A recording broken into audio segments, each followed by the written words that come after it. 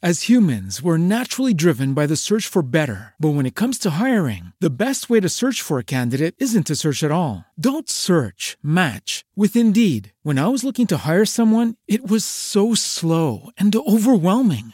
I wish I had used Indeed. If you need to hire, you need Indeed. Indeed is your matching and hiring platform with over 350 million global monthly visitors, according to Indeed data, and a matching engine that helps you find quality candidates fast. Ditch the busy work. Use Indeed for scheduling, screening, and messaging so you can connect with candidates faster. And Indeed doesn't just help you hire faster. 93% of employers agree Indeed delivers the highest quality matches compared to other job sites, according to a recent Indeed survey. And listeners of this show will get a $75 sponsored job credit to get your jobs more visibility at Indeed.com/podcast. That's Indeed.com/podcast. Terms and conditions apply.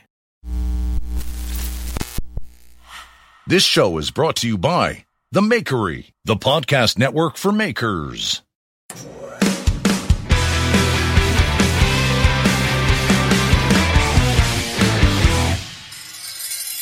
Hey, baby, your peach is fuzzy. Perfect. This is Mareko Malmasi with his very deep, sick kid voice. I'm here, as always, with Jeff Fader of Fader Knives and Mr. Craig Lockwood of Craig Lockwood Records, also known as Chop Knives. Full Tang Records. Full Tang Records. Full Tang Records. I love that.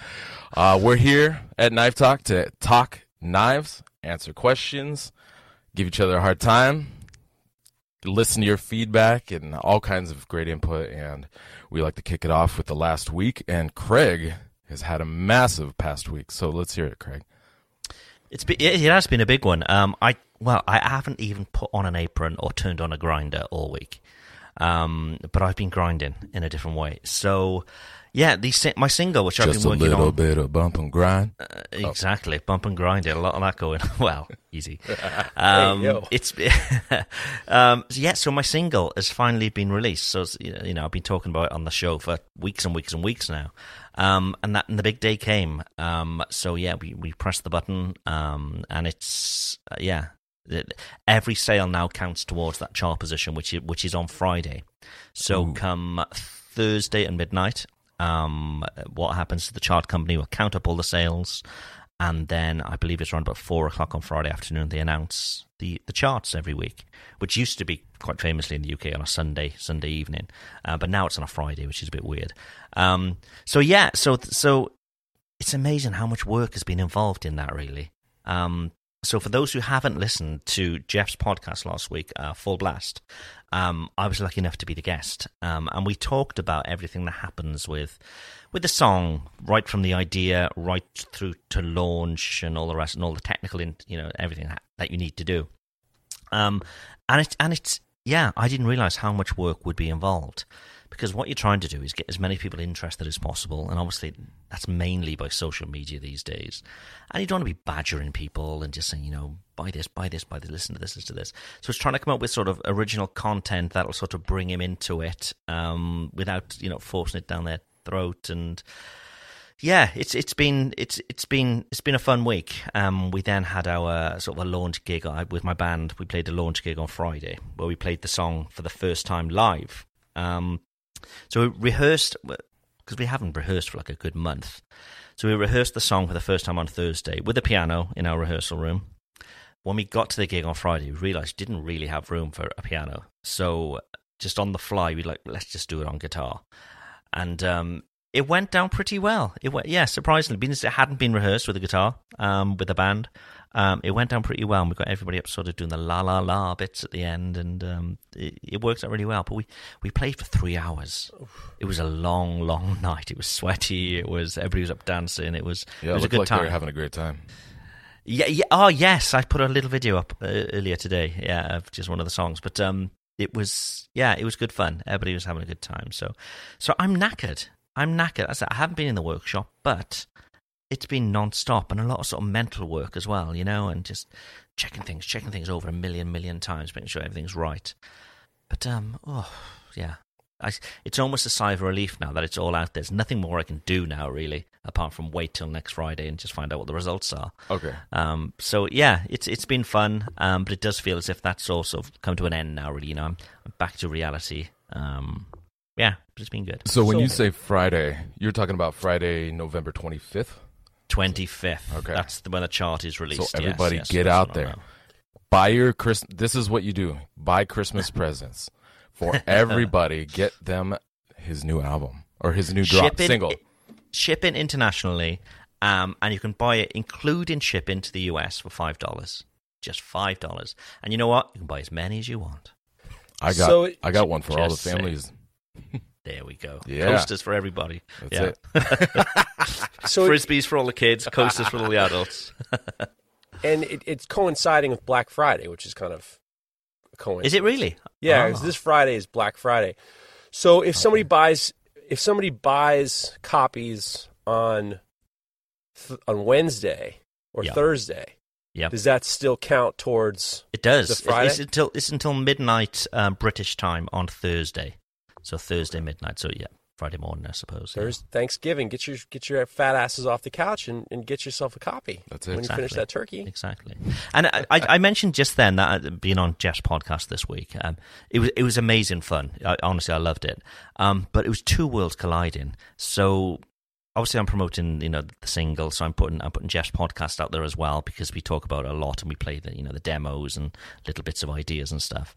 And so lots of my sort of family members have listened to it, and people that you wouldn't expect to be listening to one of Jeff's podcasts.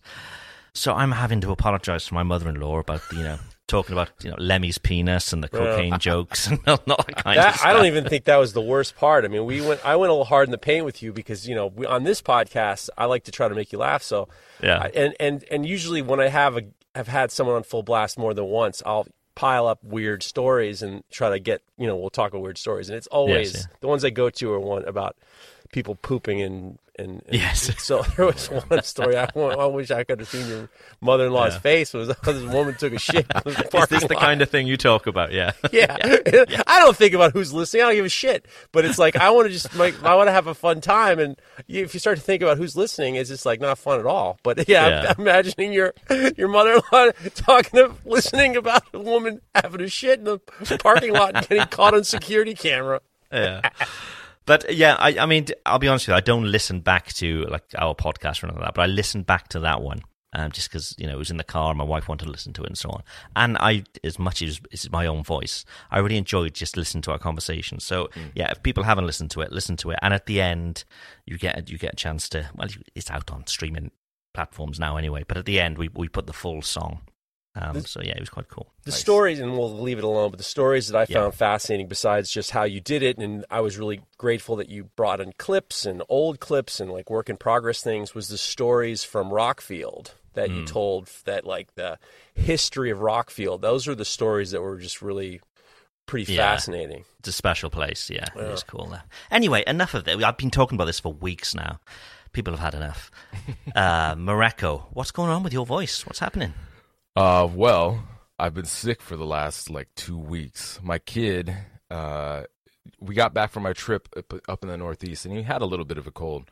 He was clearing up, and then he went back to school, and then he got the rhinovirus, which is just the typical cold, and he had that for a while, and then passed it to me and my wife, and then just as we were all getting better, he got RSV, which is another respiratory virus that just passes with time, but yeah, passed that one to me too. So and it's frustrating because I haven't been sick in 2 years.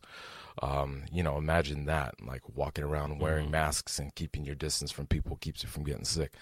But anyways, yeah, I'm relishing the voice while I got it, but it's not going to last, unfortunately.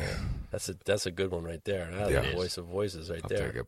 But other than that, in the shop, I've been working on a special project.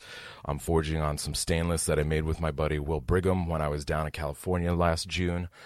We forged out some really cool stainless mosaic Damascus, and so this is the first time I've been forging stainless in my own shop that isn't Damasteel. Damasteel is pretty friendly. I mean, it's still hard to move, but it's a lot friendlier to work with when it comes to forging. and then other stainless I've forged on. And so it was a little test, and everything stayed together so far. I still got a couple more hours of forging on it. Because, like I said, it just moves slowly, and I have a hydraulic press, which makes everything go a little bit slower as well. But I'll get there, and as long as I don't rush myself, things should stick together, and I'm excited to share it when I'm getting done with it. But I'm forging a little a full tang integral guard hunter, Wow. which is a bitch, but it'll be good.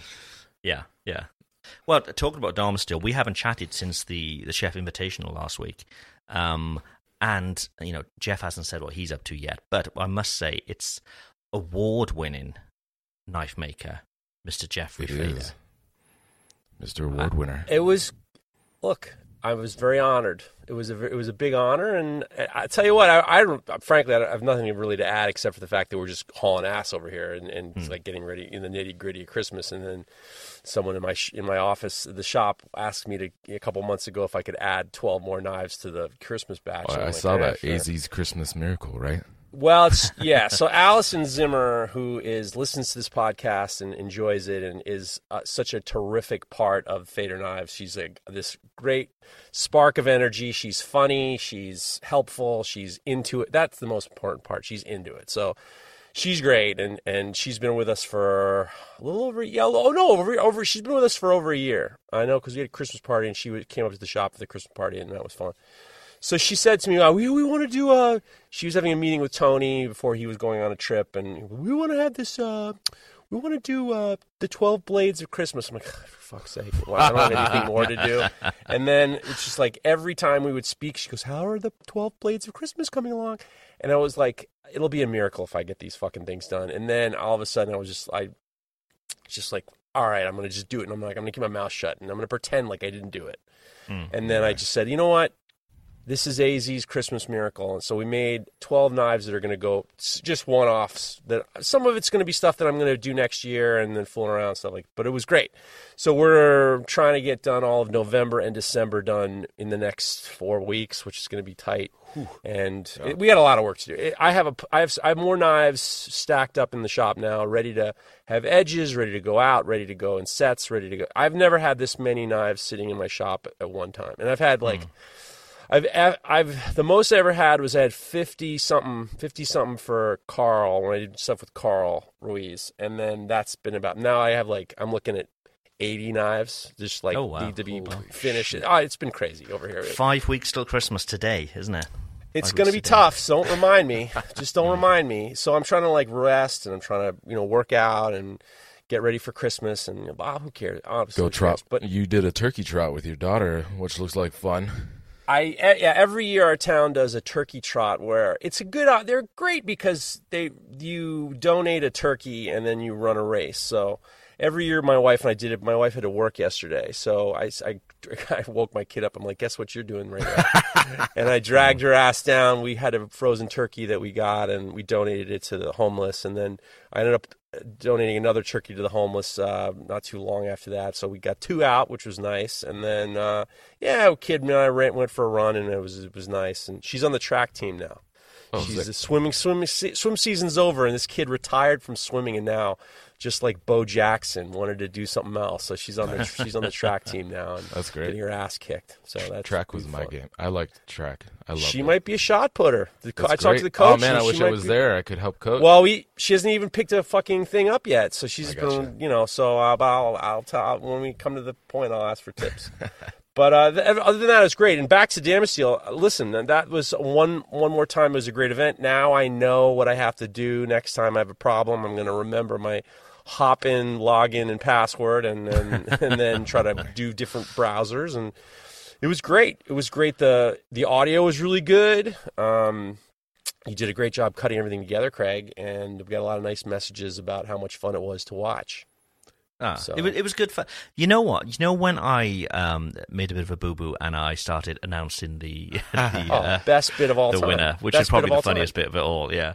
I actually knew at that point that you'd won as well because they all came through. So I had the full list. And I was like, oh, man. And I was like, as much as I want to sort of spill the beans, you know, the boss was listening at that point, and she was there. That was the highlight of the bit. The highlight of the bit. Talking to Knife Makers was awesome, but that bit where every time you said something, Carly would come in was the best goddamn. I mean, that was wagging like her finger at me. Don't you dare! That was the radio bit that you could, you only hope for something funny, and she was a good sport about it, and it was great. She was. So. It was good fun, and we spoke to some amazing people as well. And again, some of those knives, just incredible. Yeah. Anyway, that was. I thought it was really fun. I mean, we've been doing it. That was the third year. Third time, yeah. Yeah, and I feel like it just keeps getting better. I think we're getting more of the hang of it, especially with the except for Jeff, with the Hop-In platform.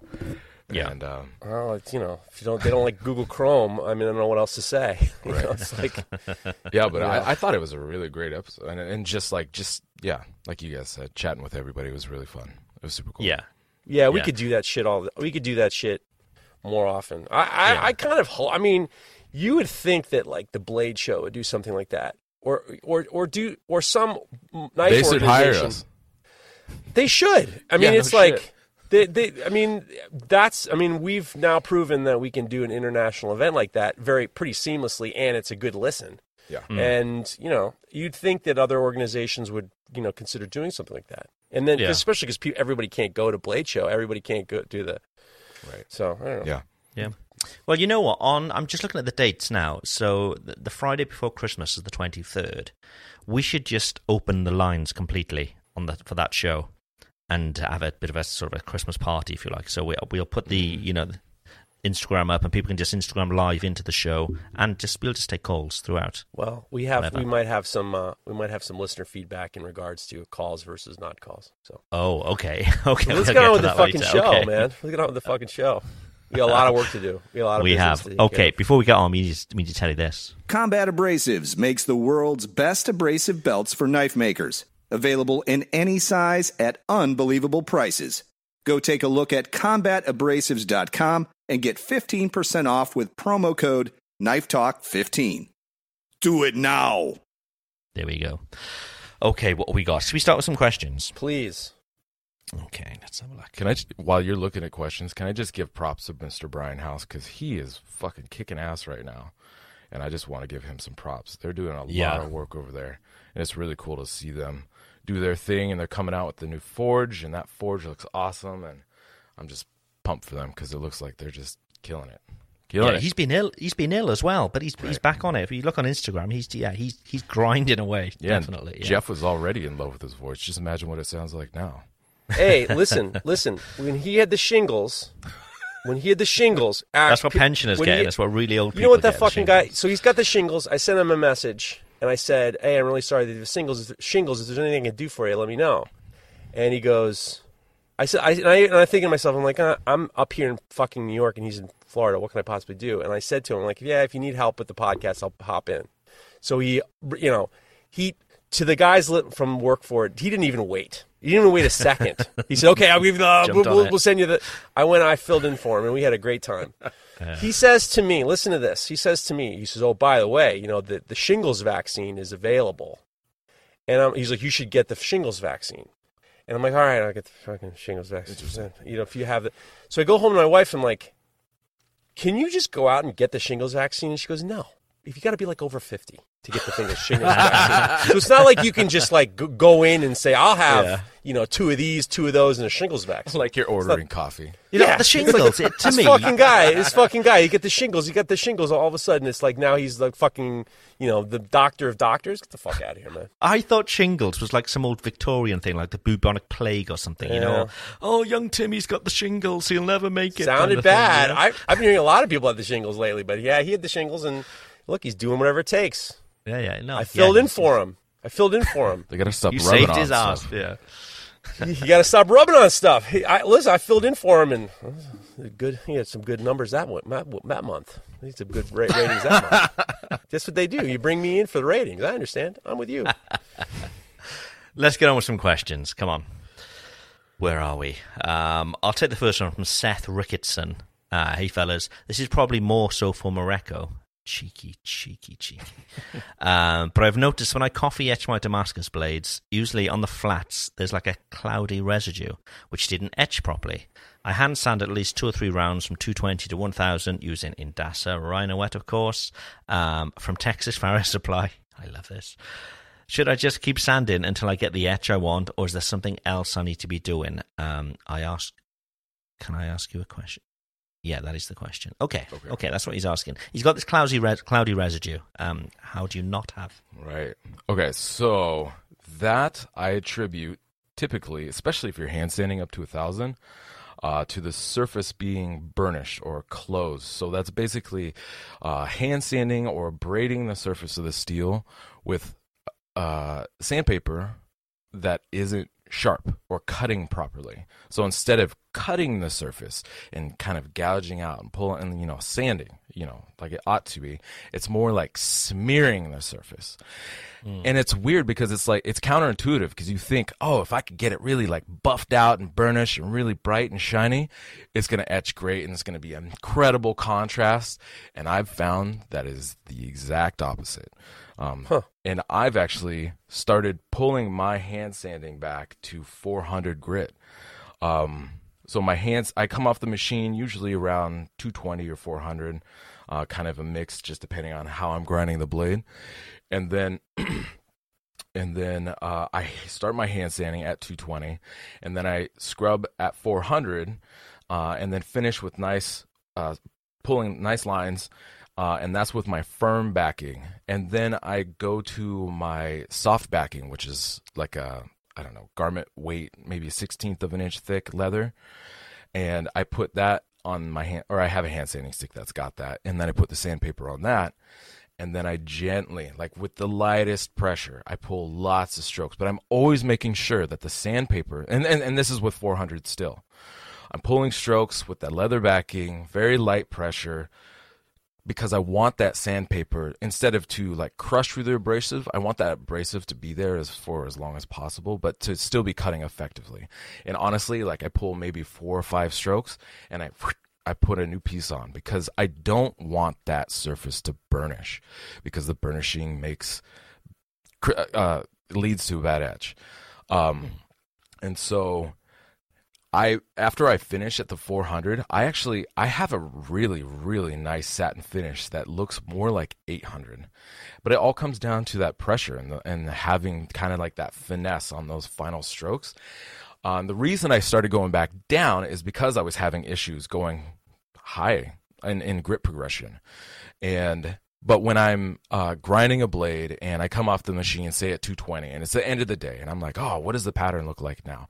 I'll drop it in the coffee and leave it in there overnight. And I've come back the next day seeing the most incredible high contrast, like pitch black and high bright silver I've ever seen. But that's off of the machine at 220. 220 is just not high enough of a finish. So I take it to 400. Even when you hand sand, 220 is still really rough looking. So I take it to 400, and then I do those finesse strokes to really get a nice satin finish, and it looks fucking awesome now. So I've done work to actually, so that way also it's easier on me. I mean, obviously all this work is hard enough as it is.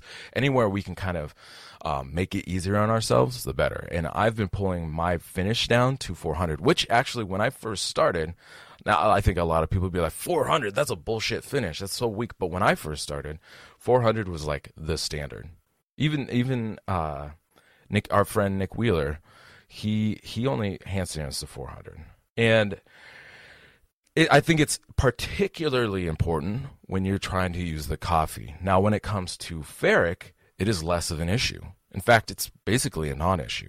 You can scrub all the way up to 2,500, and you could have burnished surface here and there or wherever. You have a really nice high finish. But then when you go to etch in the ferric, it etches no problem. It doesn't close up the surface to where it can't etch properly. But because the coffee is such a passive, slow, kind of mild etching process, like I said, it's counterintuitive, but you need a more open surface than a closed surface to get a nice high contrast finish. Man, my voice sounds awesome. It does. You could talk for hours. I think we're done with the show. Yeah, what's that slapping noise I'm hearing over there? Easy. Yes, Ayo. By the way, Ayo is the New York. That's what she said. Really? Ayo. Ayo. That's the New York. That's what she said. So Seth's got the right idea anyway. He's going to TexasFireSupply.com to fill up his basket with Indasa Rhino Wet, which is the best sandpaper. We all use it. And he's using Knife Talk 10 and getting 10% off. And remember, that's not just for Rhino Wet. That's for anything that they sell there at Texas Fire Supply. So just go take a look at TexasFireSupply.com. That was a good ass answer right there. Yeah. Show over. See you guys. Show over. It's time to go. Get out of here. All right, I'll take this next one, even though it's directed, I think, more towards Jeff. Question. Oh, this is from Eben Blades. Question. As someone who's never made a bread knife, would you set your bevels first and then go back and set your teeth? Or is it just flat stock with teeth ground in it? This is something that Craig and I have actually talked about on the first episode of Knife Talk where he interviewed me. I remember, Craig, you said that you were trying to make a bread knife. Yes. God, that was a long time ago, wasn't it? It was like 6 years ago. Something like 6 years ago. Yes, yeah. I remember that conversation because at the time, the first bread knife I made, I thought that the way to do it would be scribe out a line for your where your edge is going to be, and then use a drill and drill every whatever, 1/8 inch or 1/4 inch or something like that. Oof. And then use the countersink to set the whatchamacallits. It wasn't that bad. And then you grind it in. And then I realized that's just it looked good and it worked fine. And the guy who has it still using it, but it was like, and then you grind afterwards. Some people do grind before. Some people get bread knives laser jet cut with the serrations kind of profiled in, and they grind it in. Now, my fear would be is that as soon as you start taking off them teeth, then what? It's like it's going to look like a mountain range. It's not going to be even. So and when you're grinding, those teeth could really overheat so easily, I think. But it's like losing them. What happens when you lose one? It's like, what do you got to? How do you drive it all back? It's like you're going to be fighting this horrible thing. Yeah. So the way I did it is I grind it to basically to wherever it's the last. If it was a regular knife to like whatever 0. Yeah, like a carving knife. And then I hand sand it, and then the last thing I do is I hit it with the. Because I don't want to. Because if you hand sand it after the serrations are in, you're going to find that you're going to destroy you're never going to hit those tips. You lose that crispness too, right? Between the scallops and the surface. The last thing you should do is and it works great. And then you don't need to have scallops on both sides. So it's one side, and then you just turn it over, and then you just lightly, gently sand off the with very 800 grit or whatever, and then you just pull off that whatever wire edges, and you're good to go. I do have in my highlights on Fader knives, deep. I figured out a way that the last way that I was going to do it, and it's a system that I really like, and it actually depends on using the Broadbeck Ironworks grinder because it does turn sideways and it allows me to be comfortable. And it's a variable speed, right? You can dial it back. Variable speed, yeah. Yeah, maybe the Broadbeck guys and I will come up with like a work rest for serrations. They got that highly articulated work rest. You probably make use of that. I just got one. Nice. You could have something where you've got like a ratchet click, and you click down and do the next one. Here's a couple things. Perfect space in between each tooth. When I say tooth, when I talk about a work rest, I'm not talking about that the blade is on. I'm talking about that my hands are resting on. Right. Because the most important thing is I see everything like welding where you have to be as comfortable as possible for your travel. Sure. So I made almost like a little rest for my hands to sit so I can kind of move down the line.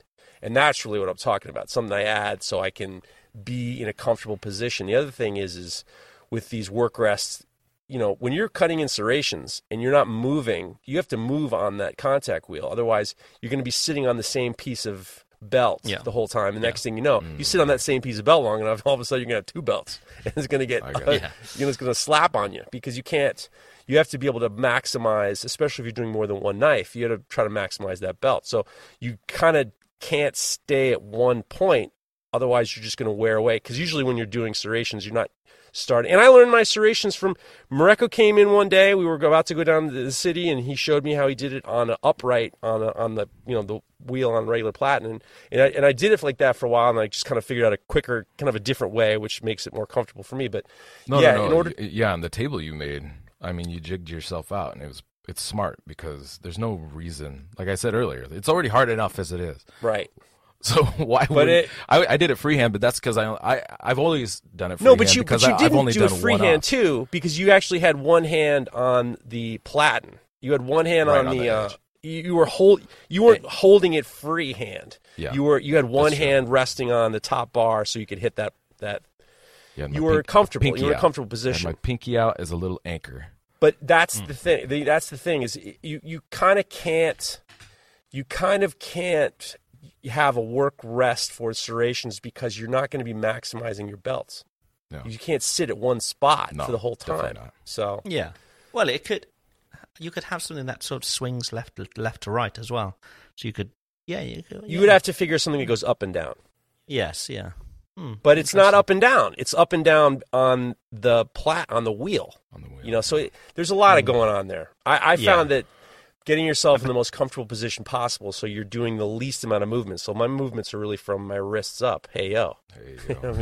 And it's all on the wrist, baby. Yeah. Hey, yo. And the way that new Broadback tool rest or work table works is that you can set the angle of the actual table, right?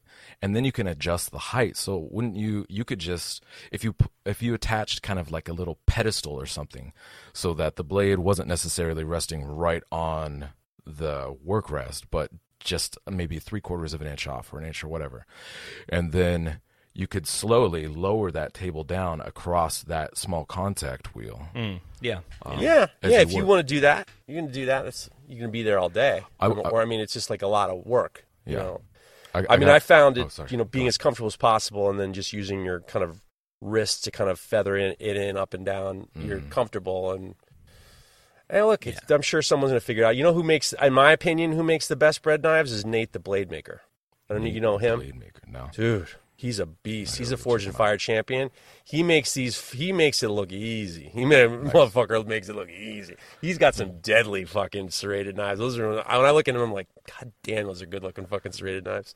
I will say from the limited experience I have from making serrated knives that I've found that as shallow as you possibly can make those serrations, the better. Yeah. Because the more aggressive those teeth are, they just want to either grab the food and pull it all over the place, which I've cut myself twice before I made adjustments to my serrated knife, or it tears up your cutting surface, like your cutting board. It'll just beat the shit out of it. Yeah. So with the one that Jeff used in his Epicurious video, it had aggressive teeth, and I actually went back in and rolled those teeth out intentionally, so that when it came into contact with the surface of my cutting board, they were rounded teeth instead of sharp teeth. And I think I rounded them out probably more than they needed to be, but even just like a little, I don't know, like a 1/16 of an inch of a radius or something like that. I don't know. Just pull those teeth back a little bit. That'll help. But also you can keep those teeth as long as you're, keeping those scallops or those serrations shallow. And that way you are also a lot less likely to just tear things up. It's interesting that you say that, because one more thing is I was using, a lot of it has to do with the size of the radius of the size of the contact wheel you're using and the spacing that you're using. Yeah. Because the difference between, I've used to use a smaller contact wheel with smaller spacing to have more teeth per knife. And then I made a serrated knife for a competition brisket guy. Mm-hmm. And then he said, these are too aggressive. It's tearing the meat. It's not cutting it. Right. So he gave me example of the ones that he used. And then I made the contact wheel a bit bigger. Probably the contact wheel ended up being like 3/8 of an inch.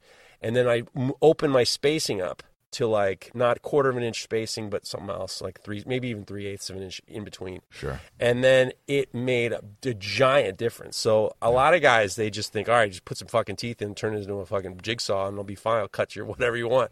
But there is like differences between how you make these bread knives work. And just like you were saying, the teeth can, cut your board to shreds. I got some unsolicited advice for you. I'll take it. Regarding From you, I'll take it. From you, I'll regarding- take it. From some of these ham and eggers, I will not take it. Regarding your highlight, you were saying it's buried somewhere and you got it. You can actually, an option now, you can go up, tap one of your highlights, and then start watching it. You go down to the 3 dots in the corner, and you can turn that highlight into a reel. Guess what I don't want to do? It's I literally, watched it. you push the button and that's it. Guess what I don't want to do? Because I watched it and I look so fucking fat in it. Number one, and number two is, these. Are any of your in-laws listening to this one, Craig? No, I'm sure they won't. These cocksuckers watch my highlights, and then they start to do their own videos, basically doing the same goddamn thing, I got you. and then it gives 0 credit. And I'm like, fuck them. They can dig. Go ahead and dig. I'm not going to help you. Make 'em I'm not work going to for help you all of a sudden be this fucking genius. Forget it. So that's the answer to that. But I do look fucking big. I got like a fucking big old neck going on. I'm like, I don't want to see You're that testing again. a lot of bread when you're doing those knives. I was tasting a lot more everything, and I wasn't working out, and I was drinking a lot of beer, and I looked at it. I was just like, I don't need that in my life. I don't need people seeing that shit in my life. So, Well, never mind that. Nice. that's fine. Fine.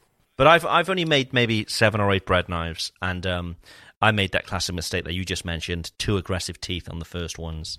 But with regards to setting bevels, yeah, certainly, pretty much like Jeff just said, I'm setting my bevels almost so it's almost like a carving knife. It's ready for sharpening. Yep. It's done.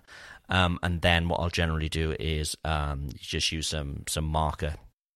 Magic marker, as you may call it, and then just using dividers to set my my gaps between each scallop, just so I've got a guide to when I'm going in there against that small contact wheel. I know exactly where I'm going, so the spacing will be even.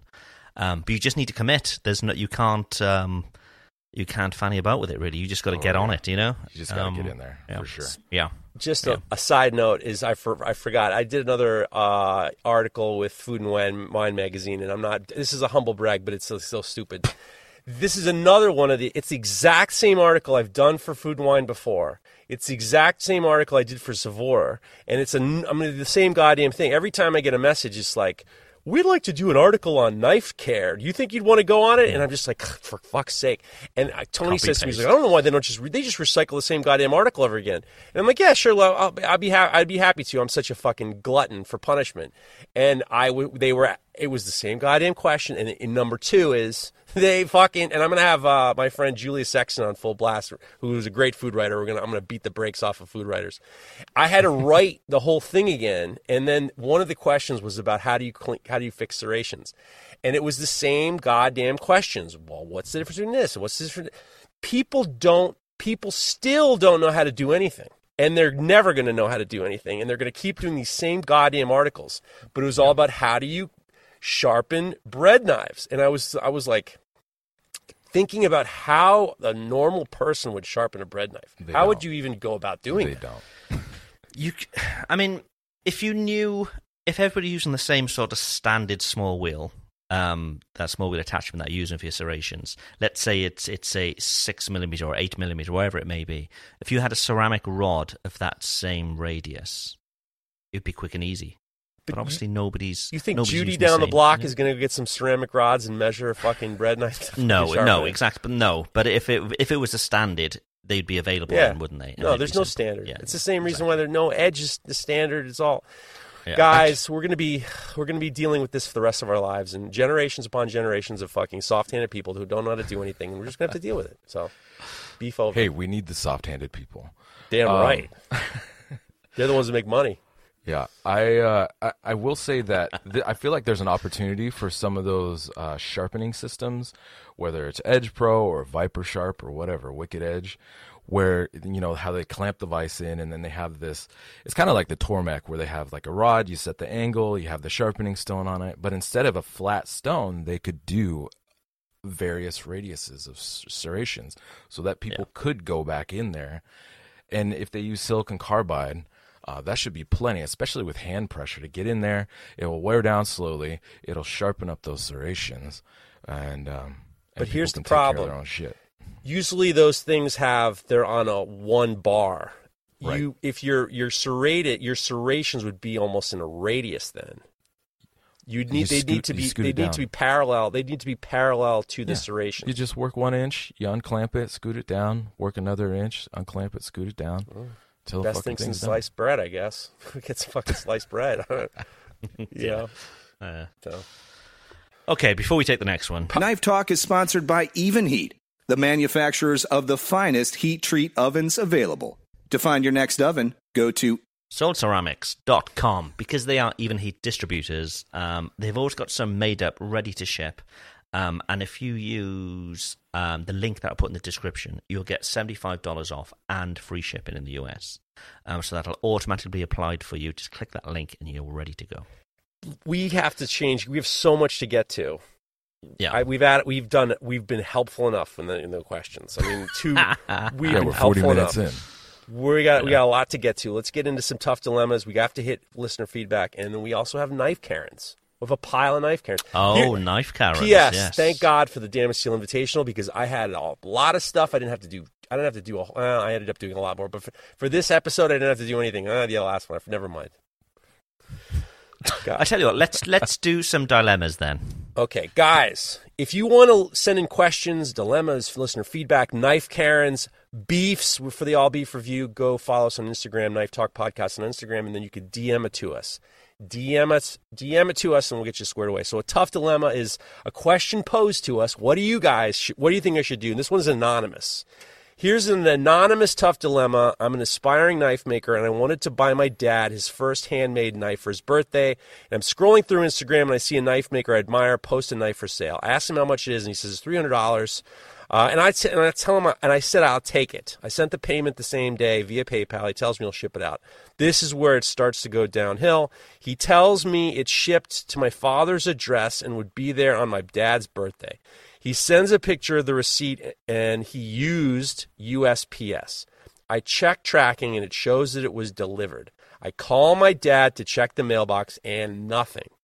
Weeks go by, and the knife is gone. Now PayPal sided with the knife maker, and I'm stuck paying for something that I never got. I wish I had asked him if he had a signature required. I explained to him that I didn't get it, and I'm not asking for a new knife. I just wish something was done. What would you do if this happened to you as a customer and as a business owner? P.S. I did file a report with USPS, and they were useless as always. We've never had a package stolen, and this one time it happens, and it was the best gift I'd ever given my dad, and now I'm stuck with the bill. Oh, so he's had the receipt for the tracking, and this wasn't like the old whoopsie. This was the guy bought it. That's difficult, he isn't sent it. The guy sent it. There was the tracking. He checked the tracking, said it was delivered. Nothing. Yeah, shit. It's a difficult one because, I mean, the knife maker's done everything right. I mean, but the customer is still out of pocket without having anything. And, you know, in a fair world, the shipping company would take care of everything, but we all know that doesn't happen. Oh man, I don't know. Recently, I bought some G10 from a company, and it was a hard to find G10. I bought a big sheet of it, and I needed it quick. They sent it, blah, blah, blah, blah, blah. I got the message it was delivered, and it wasn't delivered. So the next day goes by, and it wasn't there. It was said it was delivered. So I think to myself, well, what shall I do? I'll call the company and see. I called the company, and the guy said, this has been happening a lot lately, and what I would suggest you do is wait a little bit, because they'll say that it's delivered and it hasn't been delivered, which is, to me, that sounds totally crazy. And I said, okay, well, in the meantime, I can't wait too long. I need this material. So he sent me another one as a replacement. The next day, the first package arrived, and then the following day, the second package arrived. I called the guy up, and I said, listen, he said to me, if you get the second one, if it doesn't happen, something happens, you know, whatever, you can send it back. So I called him up, and I said, I really appreciate your help. I'll buy both. I'm not sending it back. I'm not wasting my time. I'm not wasting your time. I can use this material. I'll send it back. I never heard of this that sometimes the shipping companies, UPS or whatever, will say that it's been delivered when it hasn't been delivered. It happens a lot, and I can tell you why it happens as well, because the drivers, I don't know whether it's UPS, it's the same there, but it certainly happens with like Amazon drivers over here. Oh, yeah. They get they get so many they need to do each day, and they'll think, okay, particularly where I am, I'm quite remote. They'll say, well, I'm not going to go there today because I'll be going there on Wednesday, for example, and I don't want to drive an hour out of my way. So I'll mark it as sent because I've hit all my targets for the day. But then I'll just go 2 days later and I'll take it then because I'm on my way then. Because they've got these crazy timescales, right. and they've got all this stuff to do. I'm not saying it's right, but that's certainly what happens. So they're like fluffing up their numbers. They're making it look like they're doing a good job. When Some they're actually bullshit. doing a Yeah. bullshit Some job. bullshit. Exactly. Yeah, Cool. That's exactly what's happening. Yeah. Because then there's no way for that because, and this isn't this guy's problem because his problem. And I actually we have one very similar to this coming up too. If I'm the knife maker, I'm gonna fucking make a knife. I'm gonna make the fucking knife. I'm gonna do it. That's me. I'm gonna feel bad. I'm gonna be like, all right, look, I take care of you. It doesn't happen very often. That's what I would do. I'm not saying this guy should. Right. That's what I would do. Yeah. Okay. What is so USPS is that the official sort of United postal States system? Postal Service. Right. Okay. Yeah. I was just wondering. Okay. Yeah. Okay. So it's not like FedEx. It's not like a third party No. thing. This is like the Or official. like a private. No, yeah, it's what is it? It's Okay. not federal, right? No, I don't know. I It's got hard in to this know. I don't conversation know. with someone, and I'm not going to comment. I'm not 100% sure, but I'm at the same time, Right, it's okay. like we're going to get flooded with. By the way, guys, it's a. Trust me, listener feedback next week's all going to be about postal stuff. So just bring it. Bring They it better be donuts. careful. They might get blocked. No, I'm just joking.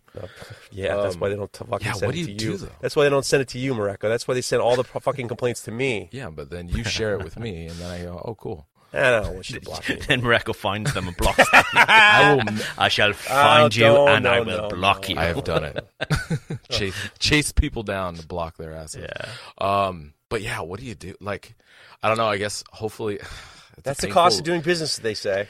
Yeah, it's a you know? painful lesson to learn, but maybe in the future you got to make sure that there's signature required and all that kind of shit. Yeah, but that's a problem too for some people. It You know, is. it's like, what if you're not there, and then it gets. Yeah.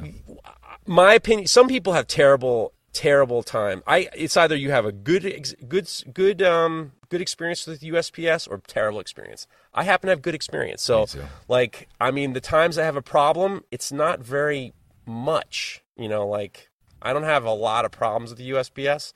Look, some of these guys are on drugs. I mean, what can you do? I mean, you can't. Maybe the guy who brought your knife to your dad's was like fucking on drugs. It's like it's cost of doing biz. Yeah. Well, and it is that time of the year, unfortunately. And people are stealing packages all the time, but especially this time of year where a lot more stuff is getting shipped. You got to be on top of tracking shit too, because it's a fucking bummer. People are assholes. But this guy really he doesn't have anything you can. I mean, there's nothing you can do about it. Yeah, now. no, there's Now no it's just recourse. like I just got to eat it. I mean, if it were, if this when this shit happens to me, I've never been like, you're shit out of luck. I've never done that just because this doesn't happen very often, and it's like, good little PR here and there isn't the end of the world, especially if it's like a $300 knife. Now it's a $3,000 knife. That's a different story. But like, Can I play devil's advocate real quick? please. All right, We could do a first dilemma with Mareko. A real dilemma. A real dilemma with Mareko. Well, this is feeding off of this one. So he obviously talked to PayPal, and PayPal sided with the maker. But what if PayPal sided with the buyer and said, "Yeah, you got to return that money"? Well, What they don't happens to say the they don't say you got to return that money. It's we're taking that Oh, money. we take That's what that happened to money. Mert. Yeah, right. Yeah, That's right. yeah. I'm sorry. They just That's take what the fucking happened to money. Mert. Mert Right. Tansu. Mert Tansu. This was a good one on Knife Talk Down Under. Ha ha.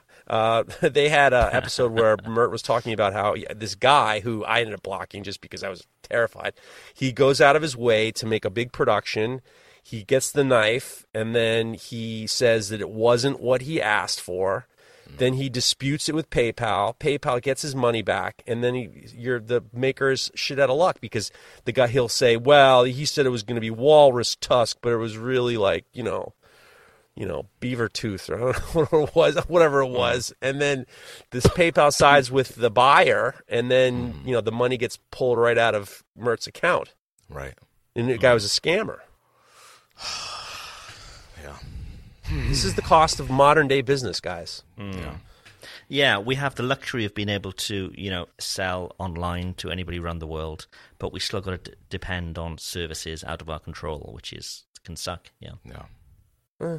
Look, I mean, if for the knife maker, that's the other thing. Is like a lot, this artisan thing. It's like these aren't real business people. It's not like LLB. It's not like Leatherman where you bust off the tip of your Leatherman, they're gonna send you a new one. It's like some guys are trying to make it happen and they can't afford to, make you a new one, or it just fucking sucks. That's the hardest part. I mean, that's the hardest part. Yeah. You ready for another one? Yeah. Do it. Yes, let's do it. All right. We have Benjamin Coffin. Benjamin Coffin says, I had some sketchy people pick up a knife. Benjamin Coffin. No, this is, Benjamin Coffin. I had some sketchy people pick up knives at a craft fair this year, and it scared the shit out of me that someone could hurt themselves or others with my knives, and I could possibly get sued. I will be making a display with a barrier for next year, but it might be a cool episode with a legal expert and talk about how to protect ourselves from dumb people hurting themselves and suing. Is the display enough, or do we need to not let people handle until they buy? Number one, a cool episode and having a lawyer on. And having a lawyer on. That is the most boring shit Fuck ever. that. We're going to have a fucking lawyer. We had a couple guys. I have accountants reach out and be like, well, I'd love to be on your show. We could talk accounting. I'm like, oh, for fuck's sake. Jeez. Unless they're sitting on the bed with their titties out, slurping on a big go. Yeah, boy. Yeah. So what do? You got sketchy people. They're coming over. They're picking your knives up. Maybe they got like swastikas on their neck or something like that. Who knows? Yeah. It seems to me as if, like, my thought of that is, well, it's their fault. They're dumb and whatever. But I know in the US it's a lot more sort of litigious over there, and people are sued each other all the time for ridiculous things. So for me, I wouldn't worry. But I know for you guys it's very different. So maybe I'll sit out of this one. I mean, in my terms of sale, whether it's in person or through the online and then shipped, I do everything I can with my legalese to cover my ass, which are just my legalese is like the terms of use or the terms of the sale. And part of that is that I am not responsible, like it's and for any kind of injuries incurred or whatever, or damage from improper use and shit like that.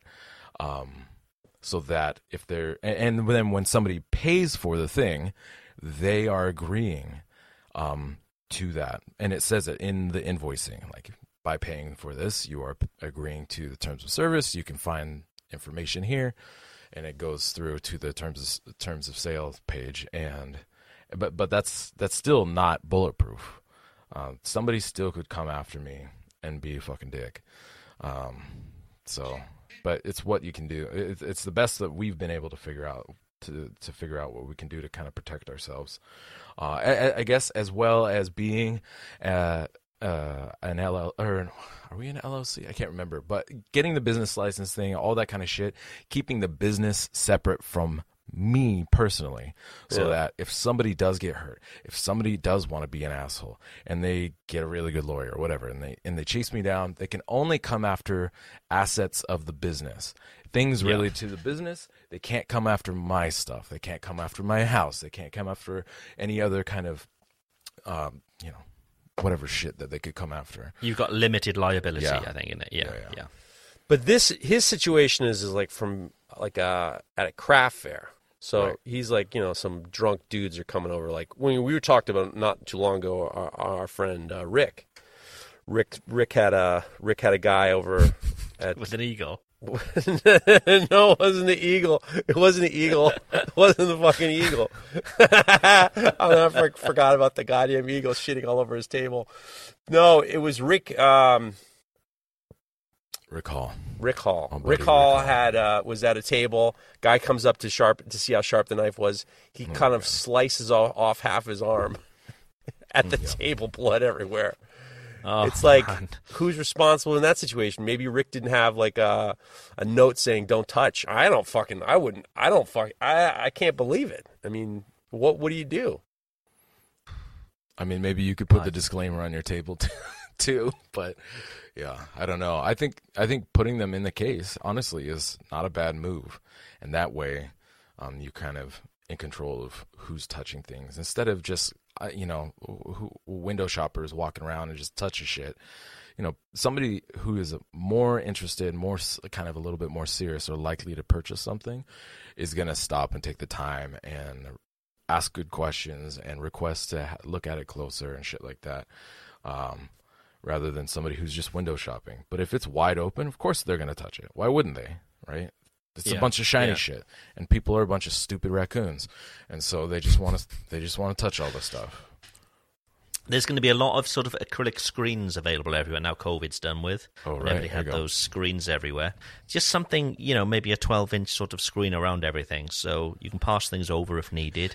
But people, it's like the Pope giving a speech with the bulletproof. Exactly. Yes. Listen, Yeah. At Maker Camp, my friction folders were in the Pope Mobile, and it was great. It was a good move, and it no looked one good, could touch too. them. It's a nice little box you made. No one could touch them. No one could touch them. No one even. I mean, it was like a mental block. People would touch them. I wish I had some of my hats in the middle of the night. Somebody came and stole some of my merch. I should have had them in the Pope Mobile, but what can you do? So I don't like it. I wouldn't.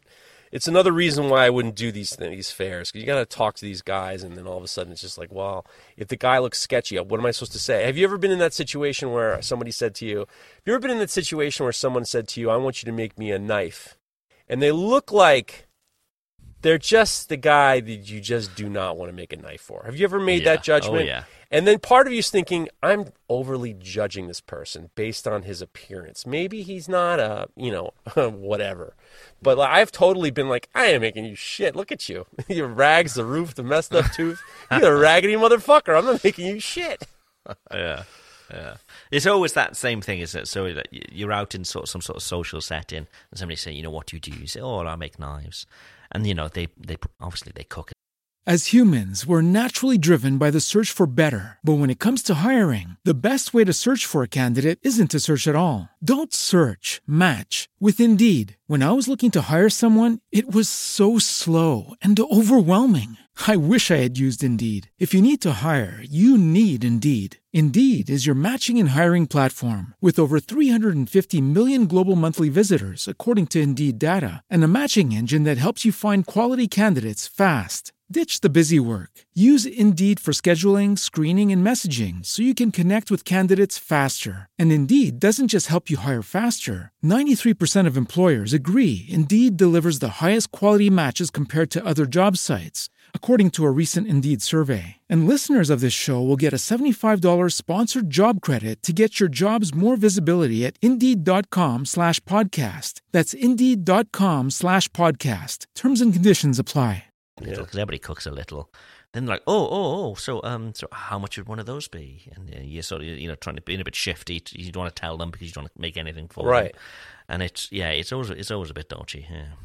Well, I mean, maybe you do something like when you go to a bar and you want to play pool, but they keep the pool balls behind the bar. You got to give your ID to the bartender, and then they give you the pool balls. So maybe you'd be like, yeah, sure, you can see the knife. Can I have your ID real quick? Or your shoes. Where are you drinking, Morocco? We need to show ID to get a pool ball. No. You don't show your ID. It's because people walk away with shit. Right. Yeah. So you do a tradesies, and then to get your ID back, usually you're paying for the pool balls anyways. But anyways, yeah. At least you do it like a bowling alley where you give him your shoes. I want to see that knife. Give me that left shoe, you old fuck. Yeah. Give me that shoe, motherfucker. You're not wrong. And then he runs off, this one-shoed fool. He's running down the street with a sock, dirty sock. Joe Jackson stealing knives. Oh, God. Well, I hate to keep the ball rolling, but we have a lot to get to, so I don't know if you would want to do an ad or anything, but we got to get into listener feedback. Let's tell everybody about MaritimeKnifeSupply.com. They're based in Canada. Lawrence is a good dude, and they sell everything that you need. They're the one-stop shop for knife makers. Steel, belts, handle materials, tools, forges, kilns, and much, much more. So go take a look. They've always got an offer on their belts as well, and they sell Combat Abrasives there. If you buy a 10-pack, you get one free, so it's basically 10% off as well. So go take a look. MaritimeKnifeSupply.com, and then Maritime Knife Supply on Instagram as well. And did you hear the news? They're also the Canadian distributor for Broadbeck Ironworks. Well, there big we go. deal. It's a big new deal. They also have a scholarship that they're doing with the New England School of Metalwork. He's sponsoring 2 scholarships for the bladesmithing, and there's actually a small window. So they're taking applications, I believe, until the beginning of December. Oh shit! Hurry up! Yeah, so get your ass in there if you think you want to take a course, apply, and maybe you can get that scholarship and you go take some classes from some classy makers like Jason Morrissey or Ben Breda and all those fuckers over there doing great work. Yeah, take your shoe off and file for the. Take your shoe off and file for the thing. So there you go. Cool. Do we have any listener feedback? We have great listener feedback. Really? Well, okay. we have. It's. I have to get to the listener feedback. So, guys, once again, listener feedback. This is really funny. This one actually comes from Kingsford Knives. This is a callback to you, Craig. This is a quote that you said on one of the podcasts. I'll be spread eagle on my laser before I go to the doctors. You know what that was for? We have ongoing conversations about kidney stones, and I think that they were talking about reaching in and grabbing that kidney stone, and you said, I'll be spread eagle on my laser before I go to the doctors. I think somebody said they could be... They could be shrunk with a laser, apparently. So, yeah, maybe. And he says, we've missed you, Craig. So, spread eagle on a laser. There we go. This is one that I've been waiting for. This one comes from a listener, Colorado Bruce. Colorado Bruce had left us with not the greatest of messages, had reached out, and I want to keep Colorado Bruce sending you love. I just listened to your latest Damasteel episode, and I feel like I need to clear the air. On other social media forums, my handle is Colorado Bruce. My review, he reviewed saying hang-ups and call-ins, was intended to be a witty headline pertaining to call-ins, not to Craig hanging up on people. So I'd been told that people don't like it when we have guests on, Craig says something smart, and then he hangs up on him. That's an old radio bit that I used to know, and I told it to Craig in the beginning, and Craig was power-hungry mad with the hang-up power. And Colorado Bruce didn't like it. So Colorado Bruce ends up saying, not to hang. Okay, even today, I generally don't like call-ins, as the callers typically have bad connections and don't have anything meaningful to say. I especially hated the initial call-ins, as the, quote, phone would ring in the middle of someone speaking, and again, the caller would have a poor connection and frequently not add to the conversation. Craig seemed to be more excited that he figured out the technology than he enabled the technology was adding value to the show. If Craig had a way of figuring out a way to hold the callers in queue so the call would interrupt the conversation, perhaps during a "Hey man, can I ask you a question?" segment would be called "Let's Take a Caller." I think this would add value to the show. So my hang-up comments was not about the call-ins. It was about the call-ins, not Craig hanging up on people. I love the show. I listen every week, and I love what you do. Thanks, Colorado Bruce. Here's the problem. We need a fucking producer, guys. We need a fucking guy behind the scenes, doing, taking phone calls and putting them up on the screen, and then Craig can decide if he wants to go to them. And we're just the three of us here. Exactly. And to be honest, I've sort of done that a little bit in the past, where if we're in the middle of something, quite often I'll just say, we've got a call and we'll stop it. But other times I've muted myself so you guys don't know whilst I'm talking to somebody. And I can tell whether they've got a good connection or not. And I'll say, just wait a few minutes, and we'll bring you in. Jesus. And we've done that a few times as well, so people wouldn't know that. But it's hard. It's just a headache. It's just a real headache because Sounds like a lot. It's a lot. It is. It would be like, I listen to talk radio shows, and they depend on the callers. And and then you can tell that the callers don't know what to say when they get on the phone, and they're like, "Hey man, how are you?" And then the radio guys, "Oh, how are you?" And then, "Oh, good, how are you?" It's like, gets the goddamn thing. And then if their callers suck or their callers are no good, so you have call screeners to make sure that the connection sounds good, and then make sure that they know what they're going to get to the point. And it's too much. I would love to be. I mean, if we get, in my mind, I'm thinking to myself, we get a year more of this, and we could start approaching and do a real fucking radio show. I really do believe in my heart this could be we just keep going the way we're going. Nobody wants to listen to us. You're outside crazy. Of a very small. You're crazy. niche. You're crazy. I'm convinced that. I mean, this is going to be. This will be. The maker community will break into talk radio, satellite radio. Is not even a question. I think that they're saving so much money on podcasts that I'm convinced that it could happen. So I think it'll go the other way. Talk radio and so on will cease to exist, and everything will be podcasts where people can listen in their own time when they want. Well, the only talk radio that works that cannot be a podcast is sports radio, because sports radio is very in the now. Time dependent. Like, you don't want to hear about the game 3 weeks ago. Like, there's just no way. So sports radio works for live radio, but a lot of people don't like it. I listen to it because I like the radio aspect of it, but. We're with you, Colorado Bruce. Glad you're hanging in there with us. The next one, and here's the opposite one. This one comes from David Hall. Thank God the hook is back. Get him, Craig. I love it. So it's like, that's this whole thing. It's like some people like this, some people like that. So exactly, yeah. Oh, 2 weeks ago we were talking about hunting and knife hunting. Well, we got a lot of guys. You and I, the three of us, we don't know shit about hunting. So that's just number one. Is we got a lot of this. Brigham Kendall writes. It's the hair on that fills the blade when processing animals. I hardly touch the bone when processing. The hair is thick and acts like ceramic rods. We were talking about what makes knives dull in hunting, and I got a pile of people saying it's the hair, the animal's hair. Interesting. Yeah. Do you know when you're reading out these feedbacks? We talked in the past about knife Karens. I know we've got some coming up, but every one of these feedbacks, I'm imagining in a Karen voice. They're all. You know what? It's the hair. It's the hair, man. I told you, it's the listen, hair. We get a lot of them. So most of them aren't like that. Most of them are trying to be helpful. Most of them are just like, they think, oh, well, these guys don't know. And P.S. No, that is helpful, actually, because I did think it was the bones. Me? I love to say I don't know. I don't know shit. And I'm the first person to say it, so God bless him. Paul Jansen says, hey, cuties, I got some feedback from you. The biggest problem with hunting knives getting dull isn't the bones. They do play a role in it, but it's mostly the fur. Most people don't think about it when cleaning game, but the best way to dull your blade is cutting the fur instead of making the initial cut and running the knife on the inside of the animal, so the cutting the skin, not the hair. Bones are a problem, but not too, as the processed knife is parallel to the bones. Americans are so lazy they don't want to take any responsibility. That's why replacement blade knives are becoming so popular. As soon as it's dull, you replace it and it's sharp again. No extra effort having to care for the fucking blade yourself. Unless you got yourself a Montana Knife Company knife. Then he's still sharpening. He's got a D. You can send your knife into him, and it's not even just the sharpen. It's the whole cleanup. They'll even rewrap the blades and stuff. It's crazy. Look at you. Send it to Montana. Send it to him.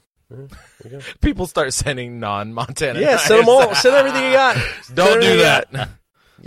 Do it. Why not? Who cares? I mean, send something for somebody else. See what happens. I bet he could do it. I bet you if you sent something to Josh and he says, I know this isn't a Montana Knife Company knife, but I'm wondering if you put an edge on it. I bet he'd put an edge on it. He probably would. He's a good guy. Yeah, send a butter knife to him tomorrow. Where we at? Okay. To the point sharpening. Hey, cuties, love the Damasteel show and the live and in your podcast. It's tough to take it all in, live, so I'm glad you were there to capture it. I've been listening to the show forever and always chuckle about the ragu a la bolognese debate. What struck me during the show is that the debate centered around whether or not milk was in the ragu. There's an issue that's question as multiple types of ragu exists, and some with and without milk. Ragu a la bolognese.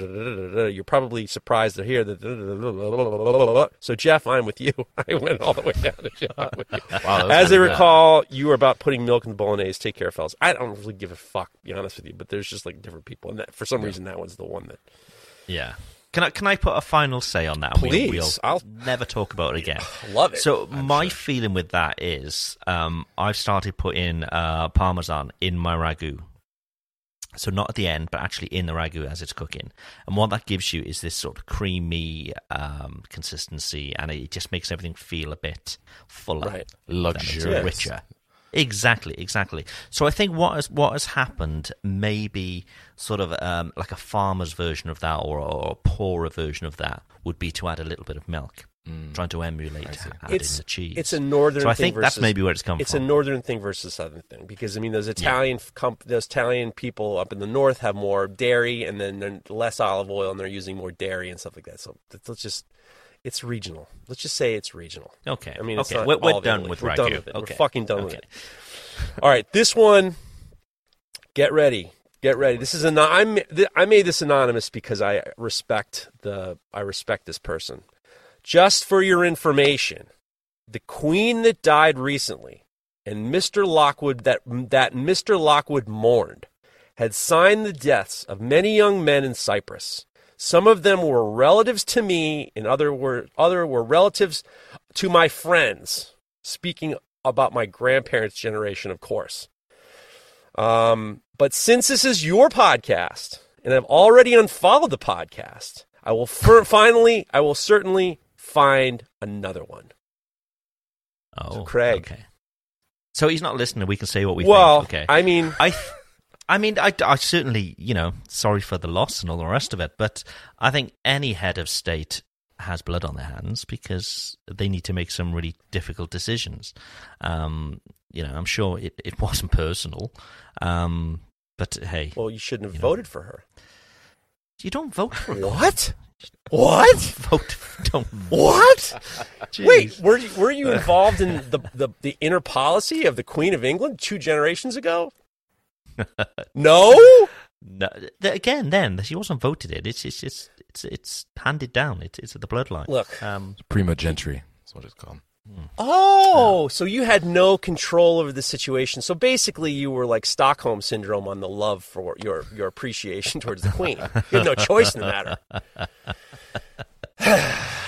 We were personal friends, and she was good to me. Yeah. Once in a while, look, you can't.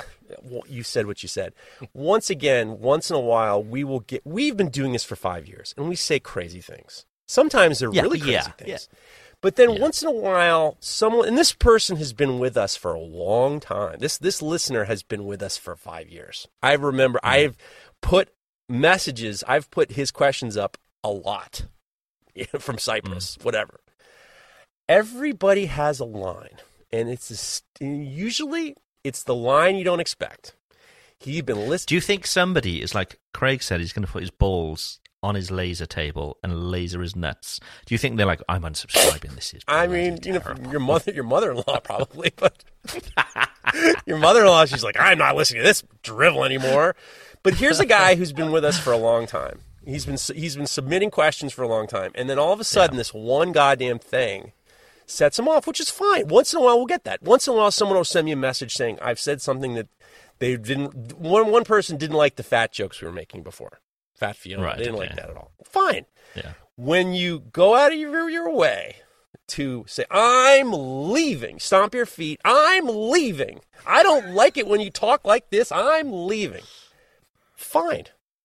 However, we have to have a few stipulations.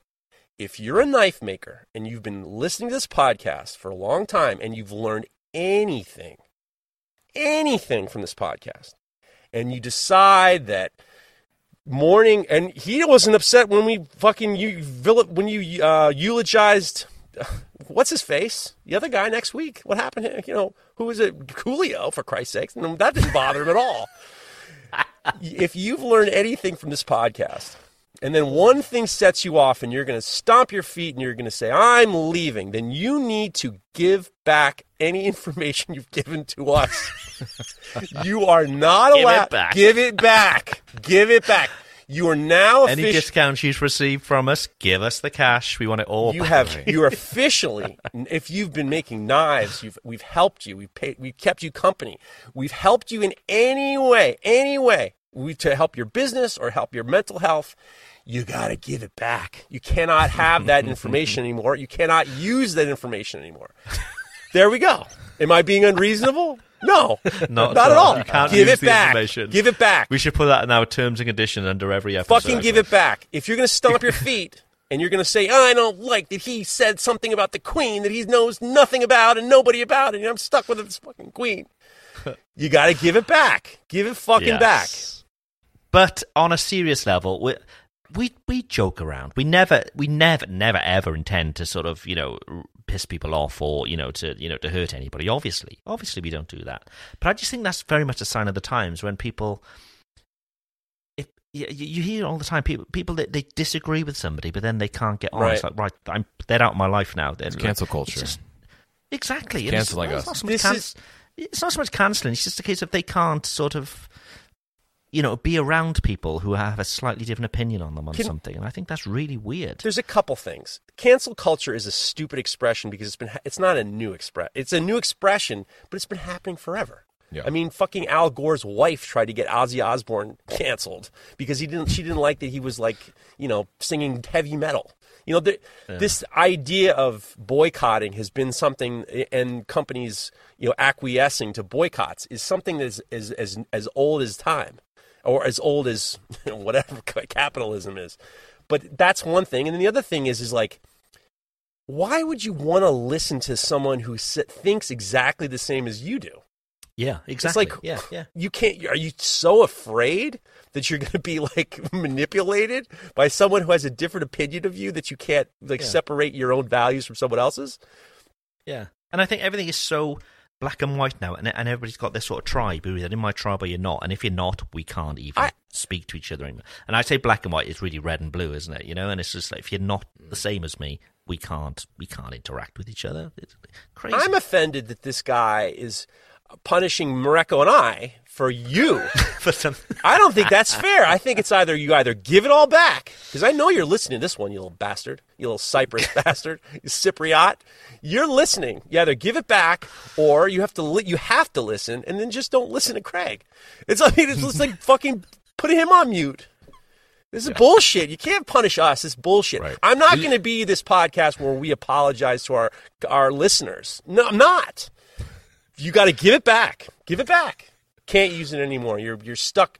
And then if you've gotten anything from us, Rhino Wet, you got to any kind of discounts you've gotten over time, or friendships you've made through this podcast, or inspirations you've made, anything, you have to cut it all out. All of it. We want it back. Yeah. You can't stop listening until you got a problem with at least 2 of the 3 of us. Then you can fucking go. You know what? Speaking of which, the majority. Listen, I think that Mareko is now. He's shot the moon. No one ever complains about you, the golden child. So, which I love. I love the fact that they go after me and they go after Craig, which I appreciate. Because they're afraid to with Mareko now. Terrifying. We know why. He's going to go after. You're going to find him. He'll show up at his house and block him on his front door. Hey, I'm a reasonable guy. Fucking people I don't know will shoot me messages, and I will chase down my own posts and send them the link without blocking them. Although that would be a good move. Send them the link and be like, and we're done. And that's it. Blocked. There's nothing else I can help you with. Bye for now. Bye-bye. Yeah. Well, once again, if my man from Cyprus, you're listening to this, give it back. You either listen and apologize. That's it. You're going to listen and apologize. You're going to apologize for threatening to leave. And then, or you're going to give it all back. And you're going to write on the DMs, I apologize, or I'm giving it back. I'm back to making whatever. I'm back to making slingshots in Cyprus. I ain't making knives no more because I learned it all from you. So this sets us up perfectly for something we've been pushing for not too long, knife Karens. We were talking about knife. Yes. How did knife Karens come up, by the way? I think somebody on a call maybe said the phrase, or I'm not. I said it passively, just like okay. Sounds like a knife Karen. I can't even remember the context.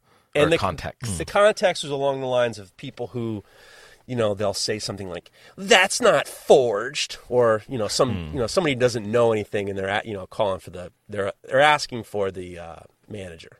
So I've asked the listeners to send in their knife Karens, and I have a nice long list of them. If you want to talk, if you want to listen and see what you think, and then we can comment on each. I wish I had a jingle for this. I really do. It needs to be a bet every week. We had knife Karens complaining about the jingles. I don't like it when Craig plays the jingles. They're corny. you know?